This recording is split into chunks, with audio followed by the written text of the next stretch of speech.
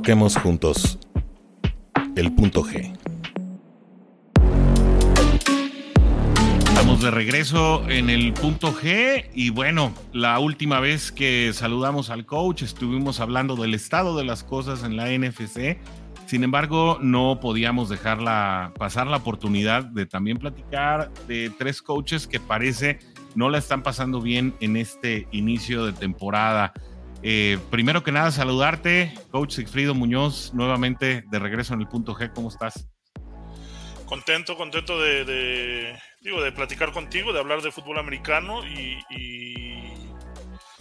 bueno, de poder ver qué es lo que está pasando con algunos de los coaches que parecían ser el fin del sufrimiento de esas franquicias que no han podido dar el resultado, por lo menos en estas dos primeras fechas, ¿no? Claro, muy prematuro pensar que el proyecto va a fracasar, por lo visto apenas en 2 semanas. Sin embargo, pues hay tres coaches en particular que no la deben estar pasando bien esta semana de preparación a la semana 3 de la NFL, y yo quisiera empezar con Sean Payton, que aquí en tu primera aparición en el punto G precisamente hablaste pues de cómo vapuleó al proyecto anterior, a su antecesor, que ahora, bueno, está en los Jets de Nueva York, cómo de alguna manera justificó y ensalzó a un Russell Wilson que pues también parece no estar probando todas las mieles del público allá en Denver. Y después de una derrota descorazonadora contra un equipo de Washington que va sorprendentemente invicto, pues no sé qué tanto diagnostiques tú, coach, que la culpa es precisamente de lo que se ha dejado de hacer desde el lado del coacheo por parte de Sean Payton ahí en Denver, o qué tanto todavía le falta a este equipo consolidarse como tal. Mira, en el caso de los Broncos de Denver, creo que es un proyecto que va a poder enderezar el rumbo, pero no a corto plazo, como lo había prometido Sean Payton, ¿no? Y que es una de las razones por las que critica él al staff de coacheo anterior, donde menciona que a pesar del talento que tienen, que es obvio, se ve en el campo, pues no habían podido parar un equipo ganador, ¿no? Le está sucediendo exactamente lo mismo. Hemos visto una ofensiva que juega mejor, digo, la especialidad de Sean Payton, pero al final sigue cometiendo los mismos errores que aquejaron a la franquicia el año pasado, ¿no? Después de montar una ventaja importante de 21-3 contra los Commanders, que no es una franquicia que pudiéramos decir está compitiendo, que va a ser protagonista de esta temporada. Pues bueno, los deja regresar por una serie de errores, viendo la expulsión por un castigo de foul personal de uno de sus jugadores estrellas en la defensiva, y bueno, de ahí el equipo que se cae a pedazos, ¿no? Y termina acercándose y hacer un partido interesante pero que tenían dominado de principio a fin, y que terminan desperdiciando esta ventaja, ¿no? Entonces hemos visto a un Russell Wilson jugar mejor. Tiene un par de pases no circunstanciales, pero poco frecuentes de lo que está pasando en la liga, ¿no? Primero un bombazo de 60 yardas a Marvin Mims terminando el primer cuarto, y luego el Hail Mary, ¿no? Para poder acercarse y casi empatar el partido. Pero bueno, al final de cuentas, en los dos partidos, tanto en el de los Raiders contra los Commanders, dejaron de revivir a un equipo que en papel es inferior a lo que son estos Broncos de Denver. Porque es un equipo repleto de talento, ¿no? Cuando repasas los nombres de Jerry Jeudy, cuando obviamente pasas por el mismo Russell Wilson, que llegó en uno de los contratos más espectaculares de la pretemporada anterior, es decir, la de la temporada 2022, uno de los mejores defensivos a nivel perímetro, que es Patrick Surtain, y así te vas recorriendo en las distintas unidades de Denver. No hay una unidad que luzca plenamente vacía, ¿no? Es decir, talento tiene Sean Payton para jugar, sin embargo, no ha encontrado todavía la manera de de conjuntarlo y sobre todo de hacerlo girar alrededor de Russell Wilson, que creo ha sido la gran interrogante de este equipo, ¿no? Sí, porque ya no es el Russell Wilson que podía cargar al equipo como lo hacía con Seattle, ¿no? Aquí tiene que volverse a ser un administrador más y repartir el balón de manera eficiente a sus playmakers, ¿no? Ya mencionaste a Jerry Gaudi, a Cortland Sutton, el juego terrestre por ahí con Samaje Perine. O sea, tiene que ser un poquito más administrador del juego, ¿no? Algo que no sabe hacer bien y que no ha podido hacer bien y que se vuelve él en muchos de los casos el que termina perjudicando al equipo tomando decisiones que no son las adecuadas, ¿no? Y bien lo mencionaba, siendo una defensiva que es la que ha mantenido al equipo a flote, no solamente con Patrick Surtain, sino también una línea defensiva bastante importante con Randy Gregory, Zach Allen, Jonathan Cooper, entre otros, ¿no? Entonces creo que el material humano lo tiene Sean Payton para poder ser competitivo, pero en estos momentos le ha costado trabajo, ¿no? Le ha costado trabajo poder parar al equipo y que compita los 60 minutos. Sigfrido Muñoz, de vuelta aquí en el punto G, y bueno, yo creo que otro punto en el que el manejo está siendo una gran interrogante y está siendo un punto de inflexión para la afición en Los Ángeles, pues es Brandon Staley y este equipo lleno de talento también, que son los Chargers, precisamente en la misma división, en el oeste de la Americana, y es que los Cargadores se encuentran en este momento con una derrota frente a Miami, la segunda derrota apenas sufrida el domingo pasado. Pues comienza a levantar las alarmas ante un equipo que tiene a uno de los mariscales con mayor perspectiva en toda la liga, que es Justin Herbert, tiene a Austin Eckler y tiene, también yo creo que una cantidad de talento tanto a la ofensiva como a la defensiva que está quedando a deber en ambos lados del emparrillado, ¿no? Platicábamos con Val Plata apenas hace 15 días y precisamente pues se hablaba no solamente de la mucha fe que se tenía en este proyecto de Chargers por quien está al frente del equipo, sino también por sus asistentes, ¿no? Y creo que también esta situación pues no termina de amalgamar porque no se ve un equipo balanceado hasta ahora. Fíjate que la situación de los Cargadores es algo que no se puede entender, ¿no? Hay una de dos, o están o tienen alguna maldición desde hace algún tiempo, o la realidad es que están muy mal coachados, ¿no? No es posible explicar que cada semana los Cargadores encuentren una manera creativa de perder los partidos de fútbol, ¿no? Y esto pudiéramos hablarlo desde que estaban incluso en San Diego, ¿no? La realidad es que los Cargadores han decepcionado a su afición durante mucho tiempo por el talento que tienen, ¿no? Y bueno, lo que vimos el domingo también es increíble, sobre todo porque te habla de un pésimo manejo del tiempo. En cuanto a lo que se refiere a Brandon Staley, ¿no? Y si hacemos un poquito de memoria, sucedió exactamente lo mismo en el playoff del año pasado, donde tenían una ventaja importantísima contra Jacksonville, terminan echando el partido por la borda, ¿no? Aquí lo que sucede el domingo pasado es que, bueno, reciben el balón faltando 3 minutos y en lugar de buscar anotar, empiezan a hacer estas jugadas conservadoras, llegan a la a las yardas 7 de los Titanes, queman su último queman su tiempo fuera en tercera oportunidad y 3 con 21 segundos, ¿no? Ahí buscando que dejarle el menos tiempo posible en el reloj a los Titanes, pues, supuestamente para no anotarles, ¿no?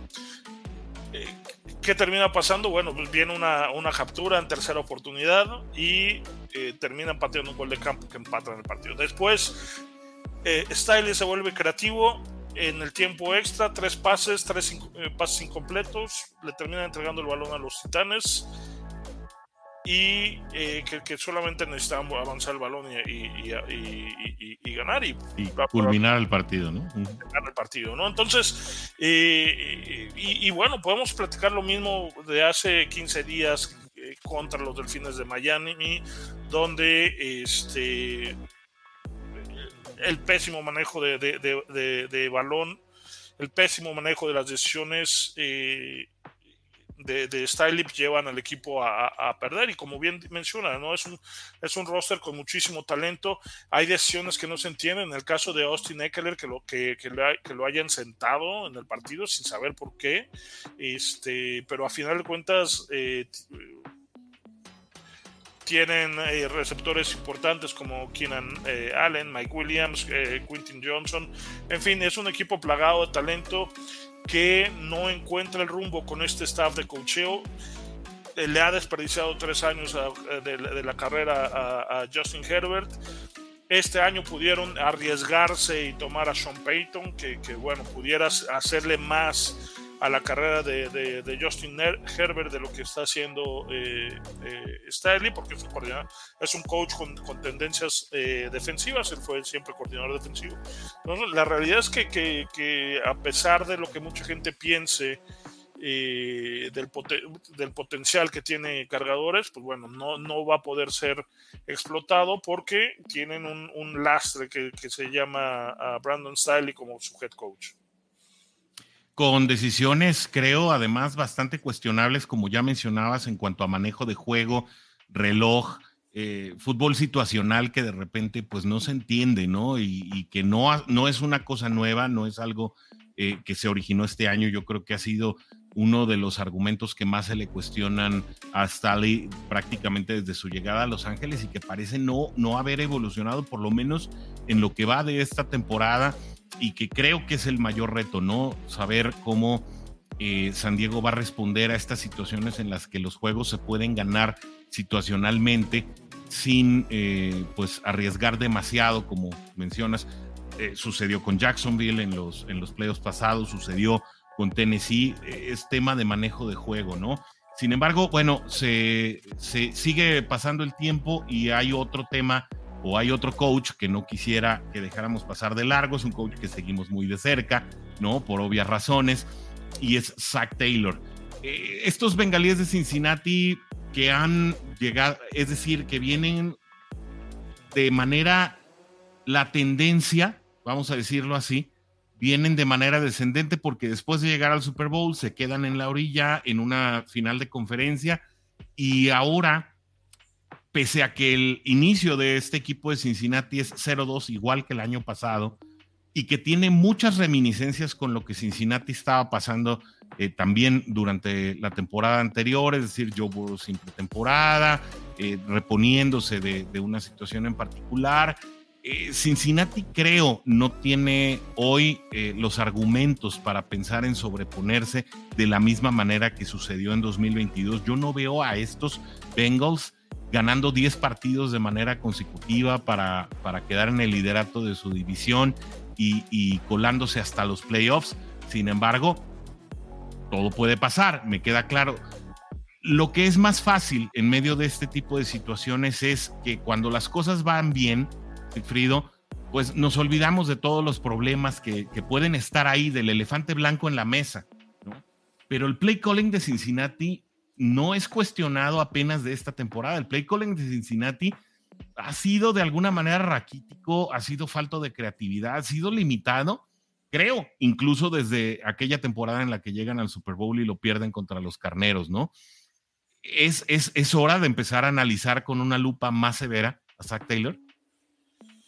Sí, definitivamente, ¿no? Yo creo que, y mira, estamos hablando de tres coaches que llevan más o menos o bueno, llevan una carrera similar, ¿no? Los tres han sido privilegiados de haber coachado a superestrellas, ¿no? En el caso de Sean Payton, lo hizo obviamente con Drew Brees, que lo catapultó a ser considerado un gurú de la NFL, un coordinador ofensivo fuera del estándar de lo que había en la liga en ese entonces. Pero bueno, de todos modos fue un coach que tuvo muchos problemas, ¿no? Está el escándalo por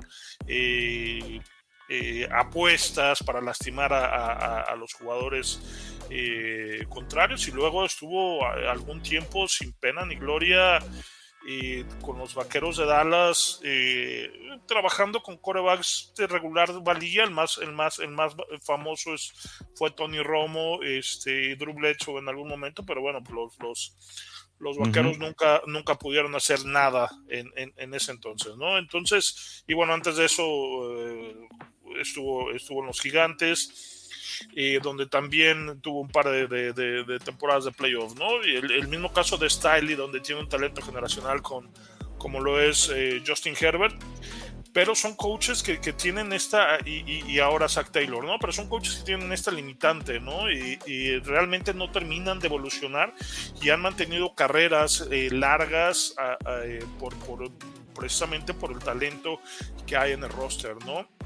A Zach Taylor se le considera como un innovador descendiente de un árbol de otro genio ofensivo que es Sean McVay, pero realmente desde mi punto de vista es que Zach Taylor no ha terminado de evolucionar, ¿no? Tiene esta situación de pensar de más los esquemas ofensivos y en lugar de atacar a través de sus fortalezas, las debilidades del equipo contrario, trata de esconder o trata de mantenerse alejado de las fortalezas de las defensivas contrarias y limita las fortalezas de sus jugadores, ¿no? Entonces, se ha venido hablando que en algún momento durante la temporada Zach Taylor se vuelve eficiente al ir ajustando los planes de juego conforme va teniendo más visualizaciones de escauteo de los equipos contrarios. Y esto tiene que ver con una razón muy particular. Va permitiendo que tanto su coordinador ofensivo, que es Brian Callahan, como Joe Burrow se vuelvan más activos en el conformar el plan de juego de cada semana, ¿no? Y lo podemos ir viendo con estos arranques que ha tenido la era de Zach Taylor en Cincinnati. 4 de 5 años han iniciado 0-2. El único partido que han ganado la primera semana de septiembre, la segunda semana de septiembre ha sido contra Minnesota hace un par de años, que también fue un juego ahí bastante circunstancial y cerrado, pero la realidad es que los arranques de Cincinnati son lentos. Ahora, ¿qué va a pasar este año con Zach Taylor? Nada, absolutamente nada, porque tenemos el pretexto de que Joe Burrow está lastimado. Pero es importante que haya una análisis interno, tanto de la franquicia como de él mismo, para encontrar maneras de ser creativo y permitir que este arsenal ofensivo que tiene Cincinnati pueda ser explotado de la manera en que puede ser, en que debe ser explotado, ¿no? Hemos visto, es increíble que veamos en todos los partidos jugadas explosivas de 30, 40 yardas, y en Cincinnati no haya ningún pase que haya rebasado las 20 yardas, un pase completo que haya rebasado las 20 yardas, ¿no? Entonces, creo que es un coach que le está costando trabajo, que tiene la ventaja de tener un talento generacional como es Joe Burrow, pero en ningún momento creo yo que vaya a salir de Zach Taylor un árbol de coacheo que pueda desarrollarse y ser exitoso, porque él no lo está haciendo como coordinador ofensivo o la persona que manda las jugadas, ¿no? Sigfrido Muñoz aquí en el punto G, y creo que precisamente el diferencial entre un head coach como Sean McVay, árbol del cual sale Zach Taylor, es precisamente ver cómo estos Rams, a pesar de tanto talento joven, están, si bien batallando para poder sacar los partidos, están moviendo el balón, están de alguna manera siendo competitivos en los partidos con unas jugadas en algún momento dado o en momentos aislados que hacen ver que hay un proyecto o una identidad, tanto a nivel ofensivo como defensivo, y eso es algo que pareciera no está pasando en Cincinnati, que sobrevive por el talento de sus jugadores, porque no solamente es la figura de Joe Burrow, creo que es la figura de Ja'Marr Chase, el mismo T. Higgins, que es prácticamente una selección de primera ronda, ¿no?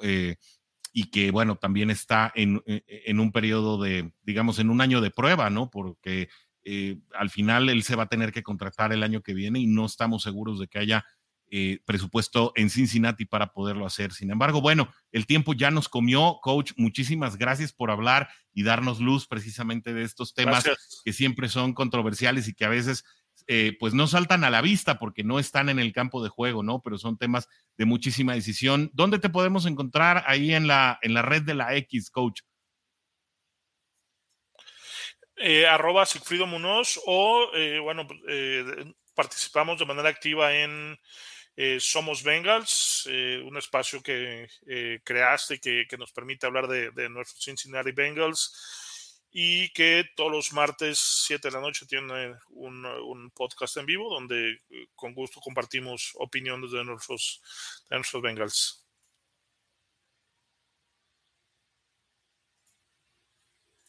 Muchísimas gracias por el tiempo. Una vez más, coach, nos saludamos muy pronto para volver a tocar el punto G. Hasta la próxima.